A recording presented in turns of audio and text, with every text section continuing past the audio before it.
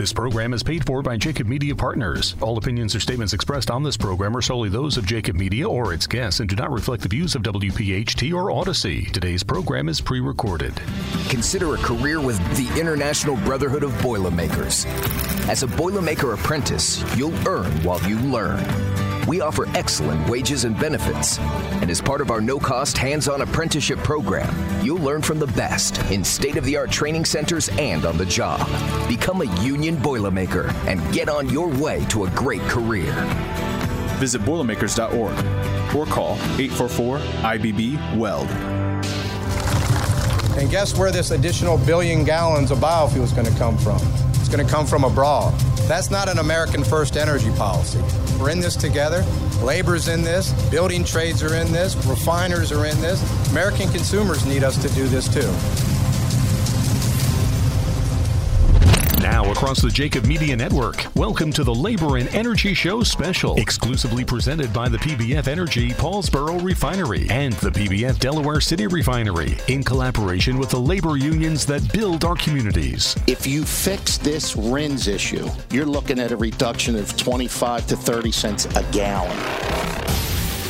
This is the Labor and Energy Show, bringing labor leaders, national experts, and political influencers together to educate you about fancy terms like RINs and RGGI, while explaining the truth about energy independence. Welcome to the Labor and Energy Show with J. Doc and Krause. Welcome in, everyone, to another edition of the Labor and Energy Show with J-Doc and Krause. Great to be here on another busy weekend, J-Doc. And as we transition into what is the tail end of the year here in 2022 with midterms now in the rearview mirror, and we can start to look ahead, I feel as though our conversation on the Labor and Energy Show has progressively taken steps forward. Right.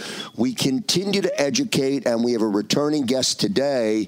We're going to expand the convo today with our special guest. Good conversation in front of us. Absolutely, Joe. We're up in the ante, okay? Our goal is always to educate the public on labor and energy issues. And, today we have a great guest who is no stranger to the broadcast. Going to be a great show. Yeah, just a reminder before you introduce John Hours, our special guest today, if you miss any of today's show, the Labor and Energy Show, or if you want to consume one of our previous shows via podcast, go to Apple or Spotify, search the Labor and Energy Show, and you can download the show. Perhaps, J-Doc, you will download one of our specials that we've done over the last 2 months. We've done 3 great 1-hour specials. All of the shows have been great, but our 3 great 1-hour specials are getting a lot of play on Apple Podcasts. Absolutely, Joe. The Labor and Energy Summits. We've had the Refining Summit. We've had the Shale Summit. We've had a ton of different educational shows, but also really entertaining. And by the way, this is all about educating the public and in a language that they can. If I can understand it, Joe Krause, then our listeners going to get it. In some cases, it can be a complicated conversation. We, for lack of a better term, dumb it down and make sure that we translate for the people. I'm ecstatic to bring onto the program John Hours, who's the managing director of RBN Refining Fuels Analytics. John, how are you, sir? I am doing great, guys. Great to be on the show again. Well, it's great to have you back. Certainly, a lot has happened since you were last on back in May. Before getting into the specific topics in the conversation, can you kind of provide us with a big picture overview of the state of the global oil and petroleum products market and the implications for the U.S.? Well, as you said, lots happened. Lots happened in the last 2 years. In fact. Since we moved into this decade. I rarely quote, long dead communists, but one quote from Lenin that always sticks in my mind is what's happened just in the last couple of years. Lenin said there are decades where nothing happens, and then there are weeks where decades happen. Sure. And it hasn't been just a matter of weeks, but it's been just a couple of years when we've seen just a roller coaster in the energy business. We had the COVID lockdowns began in early 2020 and led to the biggest decline ever in petroleum demand. We saw petroleum demand drop by 10 million, 12 million barrels a day globally. That led to refinery shutdowns around the world. We lost over 1 million barrels a day of capacity in the United States. All the refiners, upstream companies, midstream companies were all just bleeding red, losing money.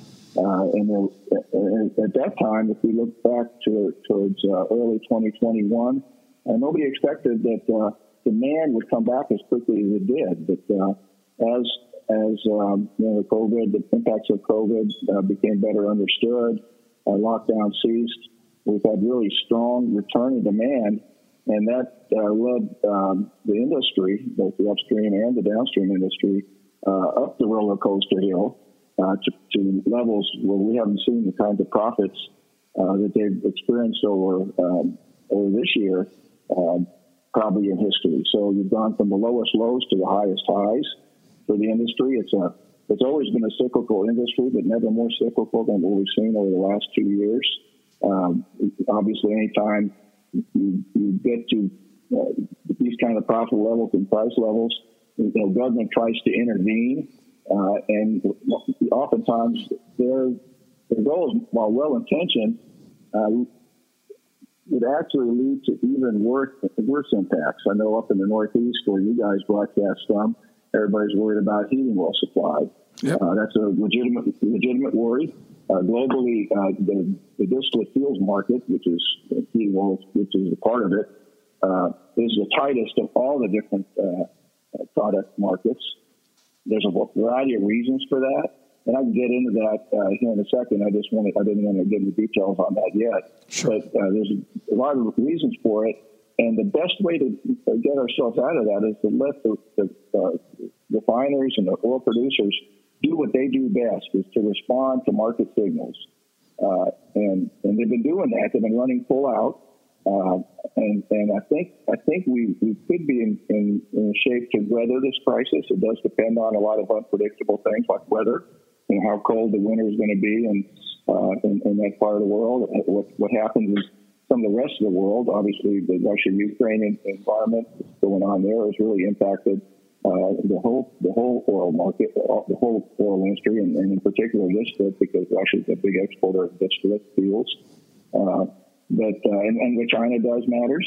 China basically controls their whole industry. They actually have a significant excess refining capacity. They've held that back from the last year or so. Now they've recently opened up their export quotas, and they're putting more fuel on the market. But John, let me jump in there for a second, because you mentioned China and their zero COVID policy, and concern, obviously, will the world be able to produce enough oil to meet demand in light of the zero COVID policy by China? What are your thoughts? I think we will.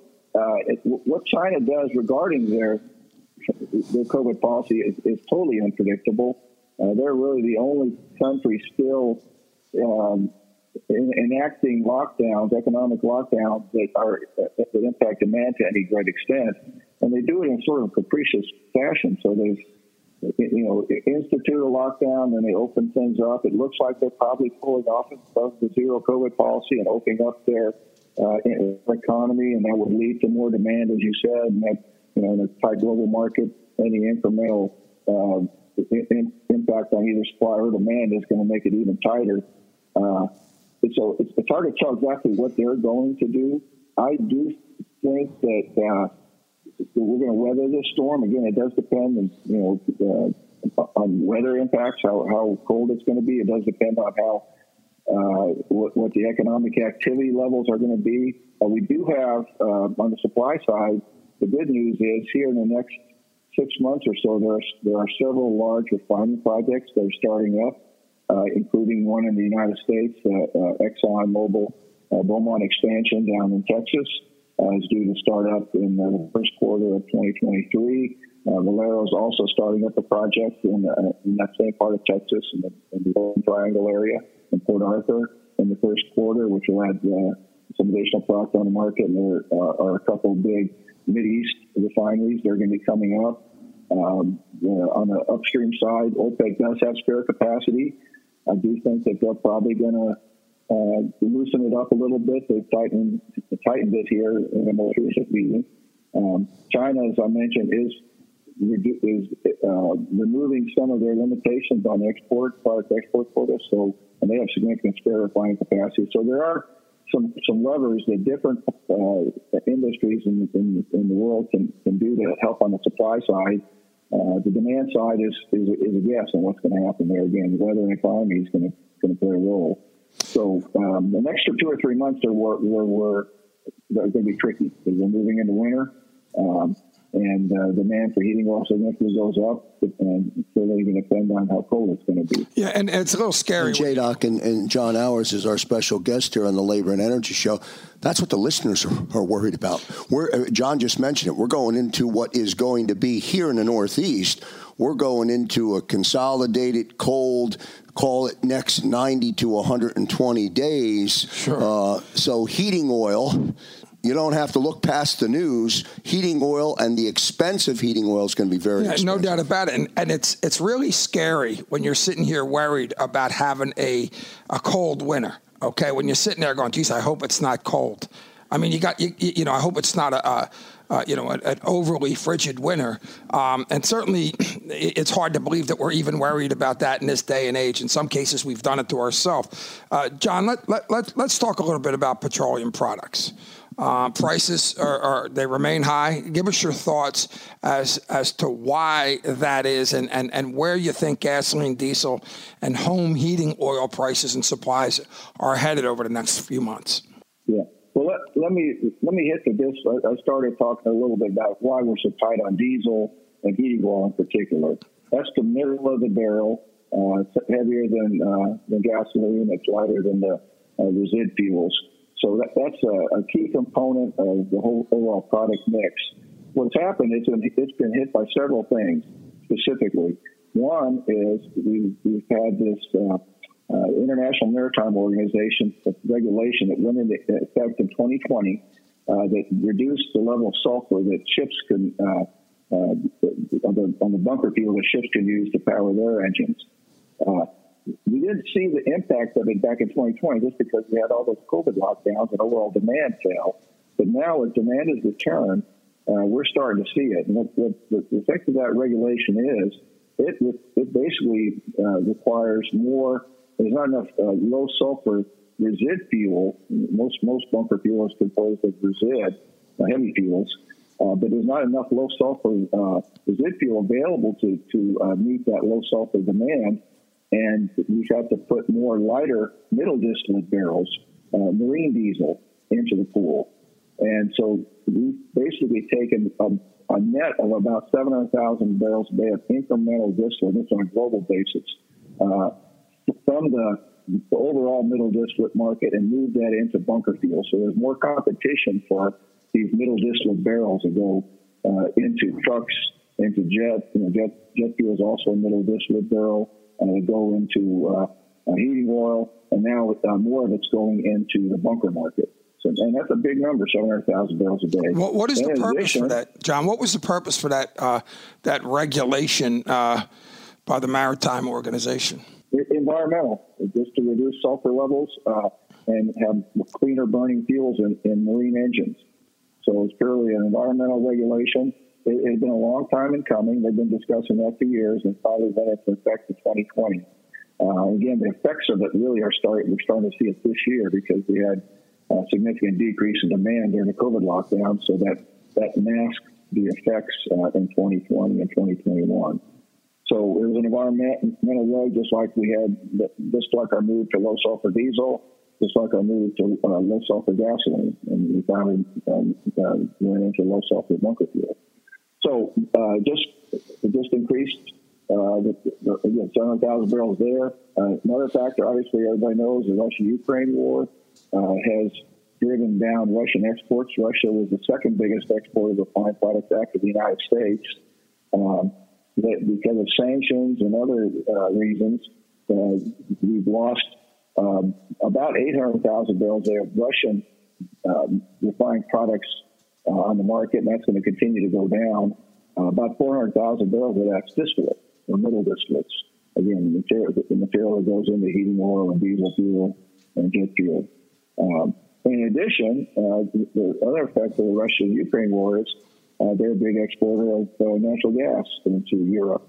Natural gas prices in Europe in particular have soared, and that's caused them to have to shift to burning diesel instead of natural gas. And that's another, 200,000 to 400,000 barrels a day of diesel that's moving into another market, into generating electricity instead of the high-priced natural gas that they were using. So fuel shifting, IMO,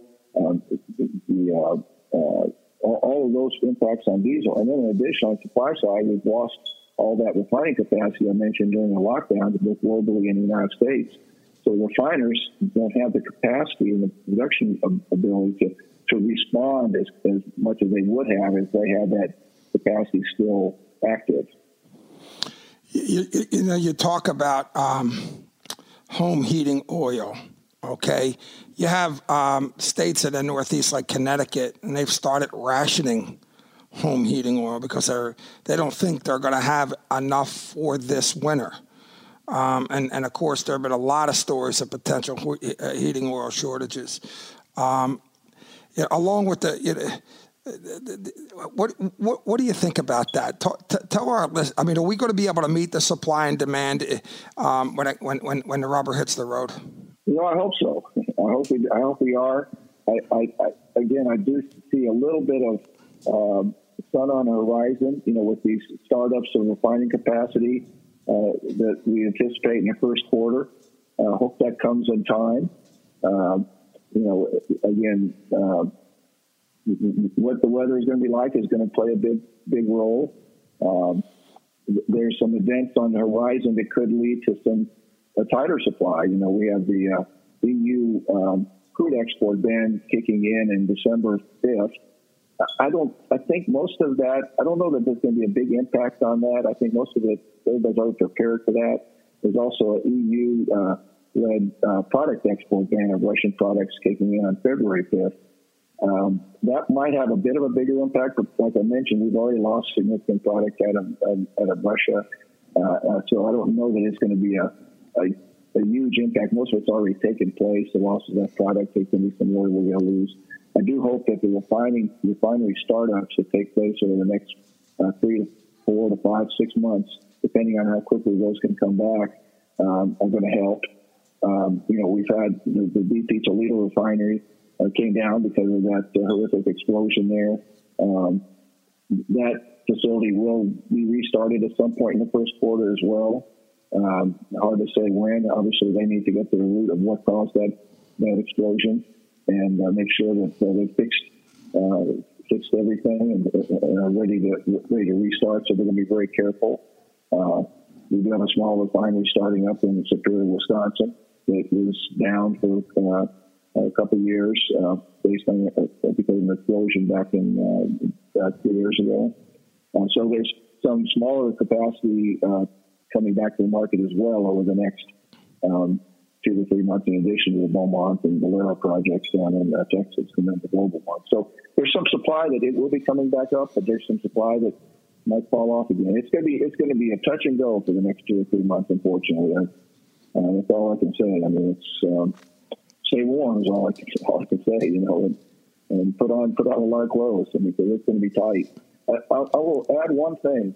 And this is something we can't do anything about right this minute, but the fact that the Northeast markets can't utilize the Marcellus gas that just sits right next door to them because of the inability to put pipelines in place to put natural gas into those markets from that gigantic natural gas field.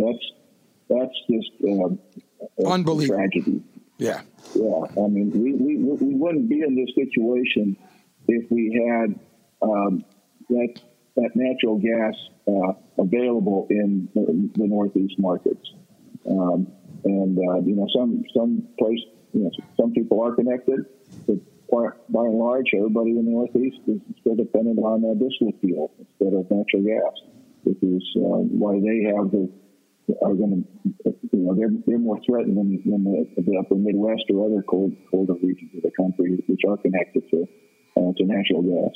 I think tragedy is too mild of a term to use to describe that. As we go to a commercial break, John Hours is with us on the Labor and Energy Show with J-Doc and Krause. John is the Managing Director, Refined Fuels Analytics. We'll continue our conversation with John Hours after the break. Thanks for listening to tonight's Labor and Energy Special. Now it's time for Did You Know? A public service announcement from the providers of this program. Did you know that CO2 can be safely and permanently stored underground? Did you know? First chartered in 1903, Steamfitters Local 420 has been constructing and installing mechanical systems throughout the Delaware Valley for over a century. United by excellence, this local is proud to have worked on projects such as the Sun Oil Refineries, Children's Hospital of Philadelphia, and the stadiums for all our Philly teams. From helmets to hard hats, Local 420 represents the history of Philadelphia. Steamfitters Local 420, Jim Snell, Business Manager.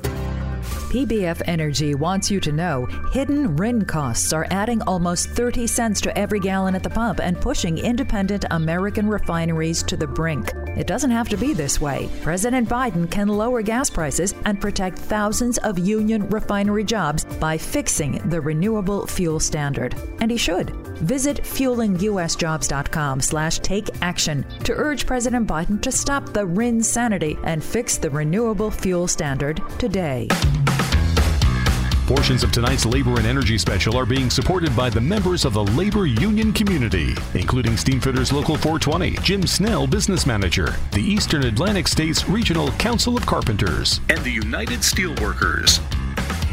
And back here on the Labor and Energy Show with J-Doc and Krause, talking with John Hours. J-Doc, our very special guest for the full hour, coming off one of our best of the best broadcasts of the Labor and Energy Show. They've all been good for different reasons. We put together a trifecta a week ago that we played for our listening audience, and it reminded me when I was listening to the show last week that there's so much information that we provide to the listener, and you wonder sometimes. I know, just for me personally, I put myself in that, in the mix.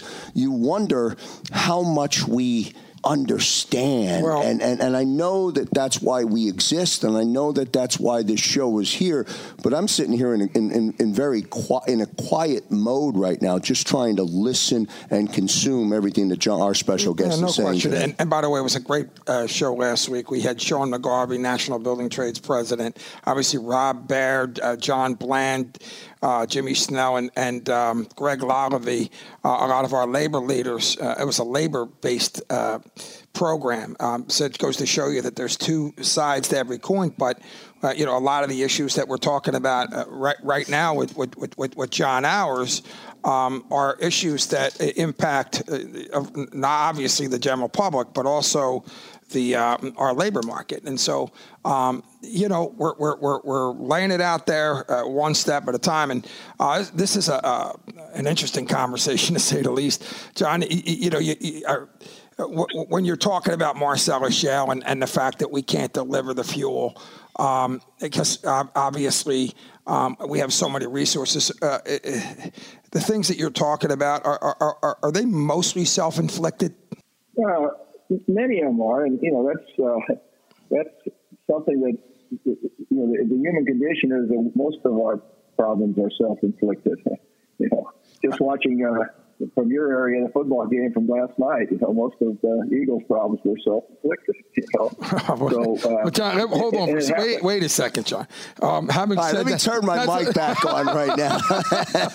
You got that's a whole. You got that right. I was going to say that's an entire Obviously, the sidebar conversation, but you got some good points there.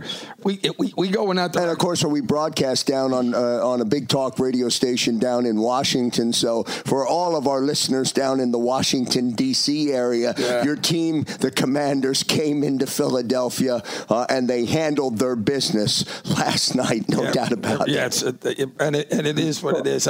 We get in. John, by the way, where are you from? What area? Well, I live in Reno, Nevada right now. Okay. I'm I'm a Nebraskan and a Texan. So, but I'm not a Cowboys fan. I was happy to see. I was getting nervous. Happy to see. Yeah, J-Doc was giving me the cut sign if you were going to say Dallas, John. So you survived, sir. But you know what's interesting about it, and obviously, when you look at, we just had a big run with the Phillies here in Philadelphia, but I can tell you this, and I think it's ironic. We're talking about our situation with our fuels and our refining capacity in a lot of those situations, and so many John. The point of this show is to educate our listeners in layman's terms, okay, and.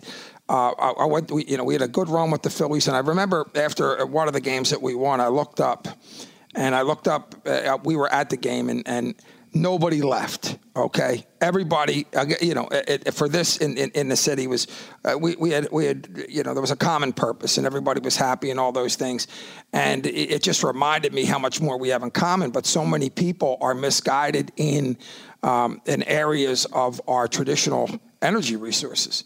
And when we talk about Marcellus Shale and the fact that we're sitting on, what we're sitting on there, a gold mine to say the least, and the opportunity to solve a lot of our problems, people just don't understand the consequences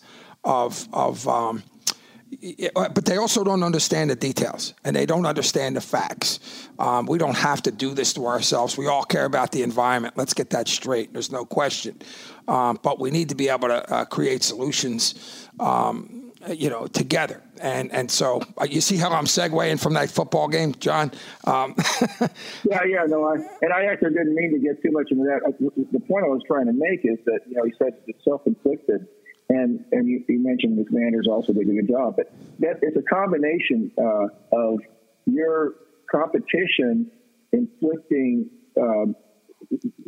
self-inflicting issues on themselves, whether it's fumbling in a football game or bad energy policy, and you're doing a good job of what you do. And so the United States refining industry is a huge, really the biggest success story.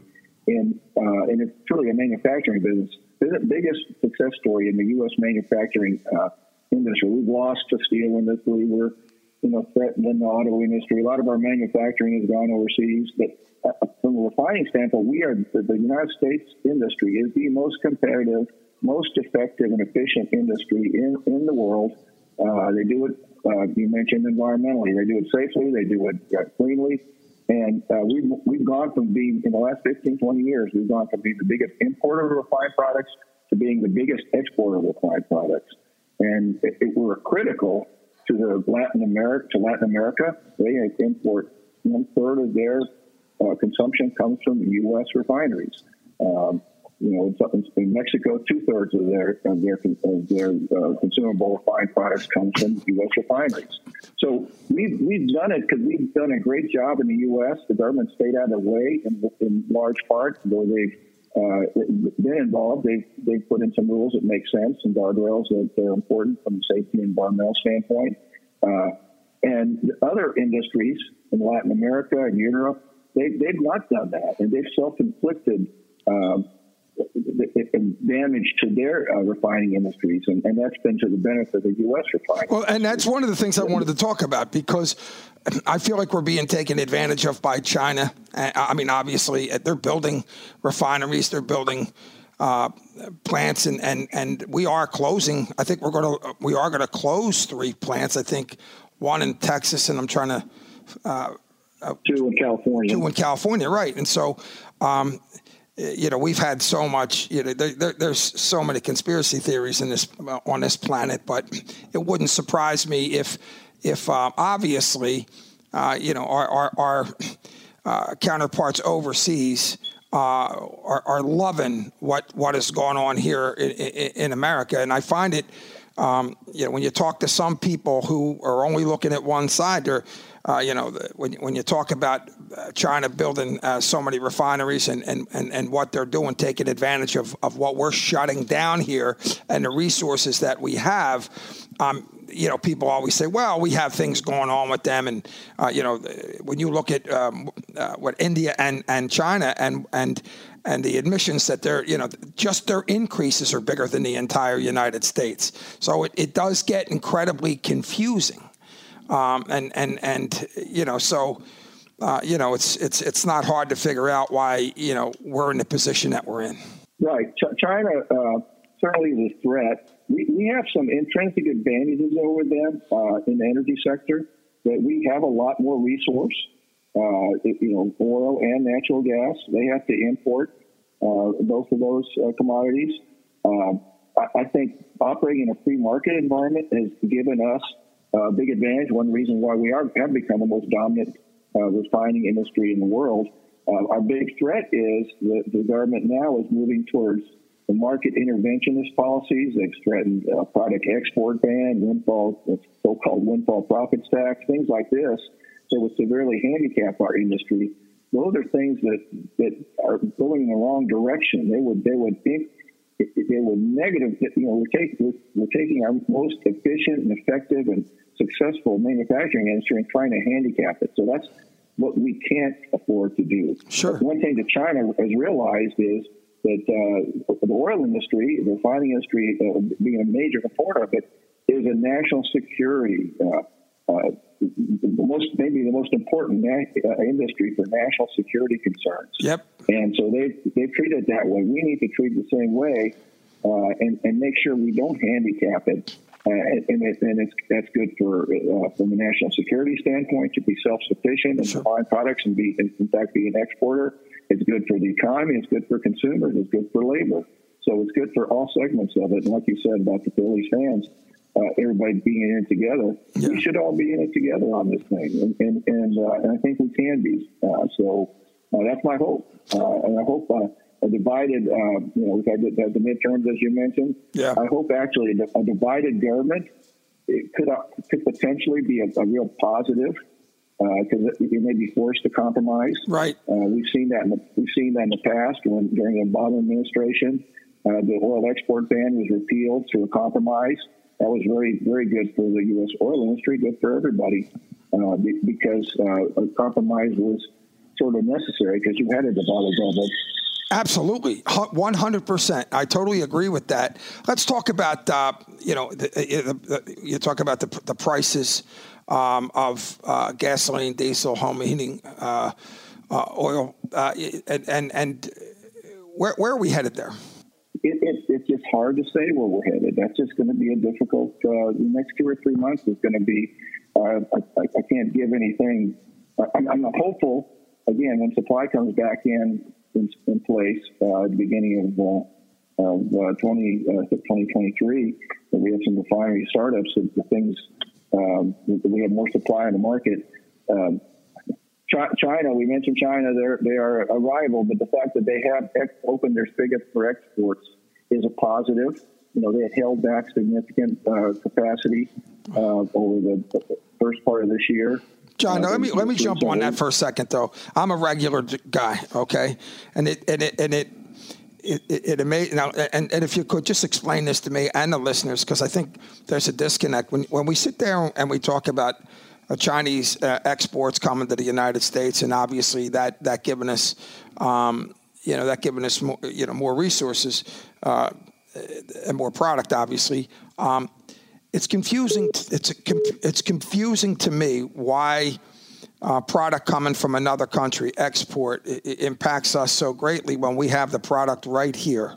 Okay, and I want to know why individuals that are, why they're not picketing the ports like they're picketing our own.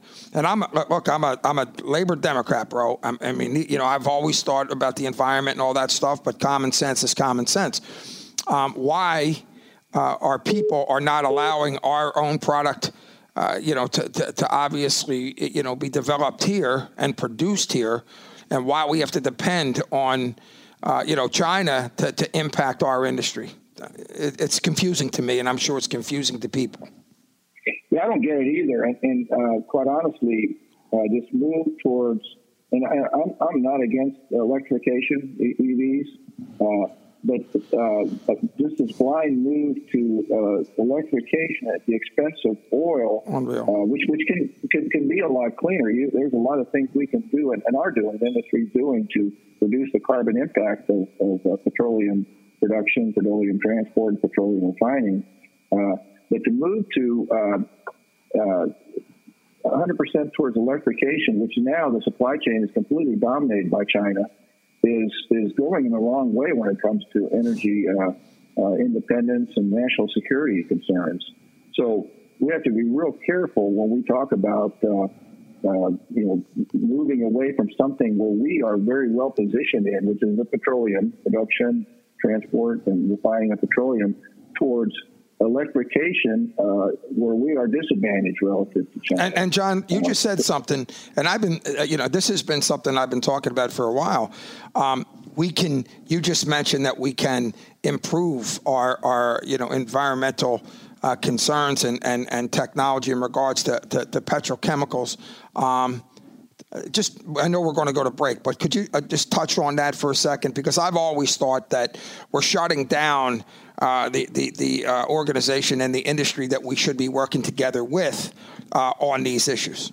No, absolutely. And with the refining, all segments of the oil industry are moving to reducing their carbon footprint in various ways through significantly increases in efficiencies, in recycling, in circularity, I've heard that term. In carbon sequestration, taking carbon and putting it into the ground. So there's a lot of things that the industry has been doing and will continue to do to reduce their carbon dioxide emissions, even as they increase their activity, their production and refining activities. So, and quite honestly, it's not even feasible to go as quickly towards a fully electrified transportation fleet as some people want to do. And we're going to take a break right now, but you're damn right about that one. We're creating mandates in this country, and we don't even we're not even sure we can mine the critical minerals that, by the way, are being mined over in China and other areas of the world that where slave labor is a big deal. We don't even know if we're ever going to be able to, and we're likely not going to have those resources to create the batteries. But we're creating mandates now that are absolutely ridiculous to create right now. So we're on the same page there. The Labor and Energy Show with J-Doc and Krause. John Hours is our special guest. We'll take a commercial break. We'll finish it up on the other side. Back in a moment. Thanks for listening to tonight's Labor and Energy Special. Now it's time for Did You Know? A public service announcement from the providers of this program. Did you know wind power depends on hydrocarbons? That's because inside those turbines are gears and axles, a generator, all sorts of moving and turning parts. And moving parts need lubrication. And lubrication means oil. Did you know? Operating engineers are the men and women that move mountains. And the Engineers Labor Employer Cooperative, ELEC, puts them to work. They create opportunities for the men, women, and union signatory contractors of Local 825, repaving our roads, keeping our homes bright and warm, and even building our favorite team stadium. We understand infrastructure. That's why ELEC and Local 825 are ready to get to work. Neuter Integrated Multicraft Contractors has been a force since 1896. That's right, 1896. And specializes in welding, piping, mechanical, structural, constructability reviews, project management, and rigging design services. For a free consultation, call Neuter at 314-421-7600. Neuter proudly serves petroleum refining, chemical processing, power generation, and alternative energy. Get in touch with Neuter at 314-421-7600. This program is paid for by Jacob Media Partners. Portions of tonight's Labor and Energy Special are presented by PBF Energy and supported by members of the labor union community, a collaborative to educate the public and change the narrative. And welcome back, everyone, to this edition of the Labor and Energy Show with J-Doc and Krause. We thank all of our listeners for tuning in, for listening, for absorbing the information, and for coming back every week, J-Doc. It's great to be able to provide and put on a weekly show, this weekly show, the Labor and Energy Show. Yeah, and it's great to have our country's foremost experts, talking on in a common sense and an understandable dialogue for people to listen to, so they understand the consequences of their own opinions and actions. John Hours, who is the managing director of RBN Refined Fuels and Analytics, is our guest today. John, the administration has expressed significant concern over heating oil shortages, but by the same token, the Energy Secretary reiterated recent threats to refiners that they could look at banning petroleum product exports if the inventory situation doesn't improve. Won't a petroleum products ban be counterproductive? No, absolutely. It would be. It's not even worth for any period of time. As I mentioned, I think in the earlier segment, there's so much of the rest of the world dependent on the U.S. industry. 2/3 of the product consumed in Mexico comes from U.S. refineries. 1/3 in the whole Latin American region comes from the U.S. refineries. Some countries in Central America get all of their products from the U.S. Europe now has become, more dependent on U.S.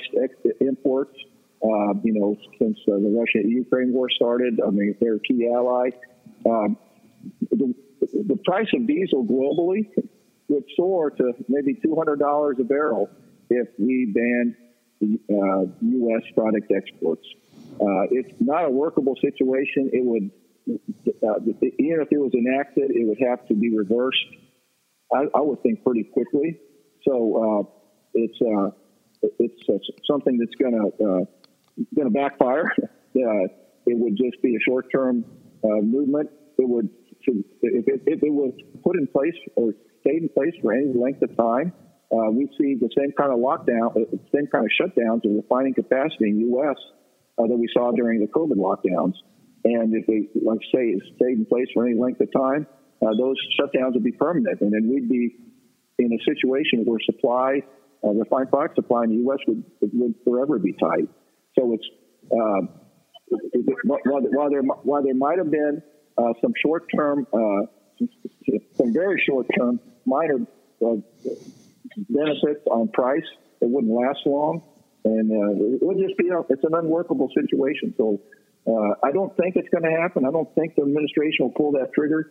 They actually do have through an act in 1977, the International Emergency Economic Power Act. They theoretically have the broad powers, the president himself, without congressional approval, to regulate international commerce after declaring a national emergency. But it's iffy whether they could actually call this a national emergency. We'll see what happens. I don't expect them to do it because I do think there'll be significant pushback from the State Department and from our allies in Latin America and Europe in doing something like that. Because for them it would be just unthinkable to lose access to U.S. products. And who's for lack of a better term, who's fueling this potential ban? Who's behind it? Well, the administration has been floating that. You've heard the Energy Secretary Granholm mention that if refiners don't put more barrels into inventory, we're looking at doing, forcing them to do that through potential export ban or some other mechanism. The reason there are not more barrels going in inventory is because those barrels have to go into the market. Because if you put a barrel into inventory right now, you've taken a barrel out from the market, which is already short. So right now, refiners are running full out and putting all their product into the market where it's needed. To the extent that there's the ability to put the barrels into inventory, they would do that. But now the market's demanding that barrel. So, the industry will respond to market signals, and they can do it effectively. What happens when the government gets involved, you start distorting the market, and things just get worse. And what we have to do is, I don't know if you guys are old enough to remember, but I am. Back to the late 70s and early 80s, when the government, was trying to intervene in the market to react to the Arab oil crises that we had back in that period. All that did was backfire and led to less U.S. supply and less production and higher prices. So market intervention by the government in almost all cases leads to worse outcomes. And when we talk about our foreign imports, how reliant are we on them? So, we really aren't reliant. We are substantially energy independent right now, and really the other countries are more dependent on us. I know. Latin America and Europe. But what I'm saying is this, though: with everything we've done to ourselves at this point, it's mind-boggling. You sit there and you hear about government intervention and the potential impact it could have on us, and of course other countries that depend on us. Does it set are we setting ourselves up to be even more reliant on fuel imports because of our own actions? We are. I mean, we were at one time very dependent. Right. Like I said, we were the world's largest importer of refined products just 15 years ago, and now we moved away from that. The industry has responded to innovation. We've developed a light tight oil and light tight gas resource that we have. The refiners have actually expanded capacity during that period of time until the most recent closures during the lockdowns. And the industry has thrived over the last 15 years by allowing the free market incentives to allow them to invest and increase supply. So can we go back to that period of time when we're dependent? Of course we can. If government actions handicap the industry. And that's bad for, like I said, everybody. It's bad for the economy. It's bad for consumers. It's bad for labor. It's bad for our national security.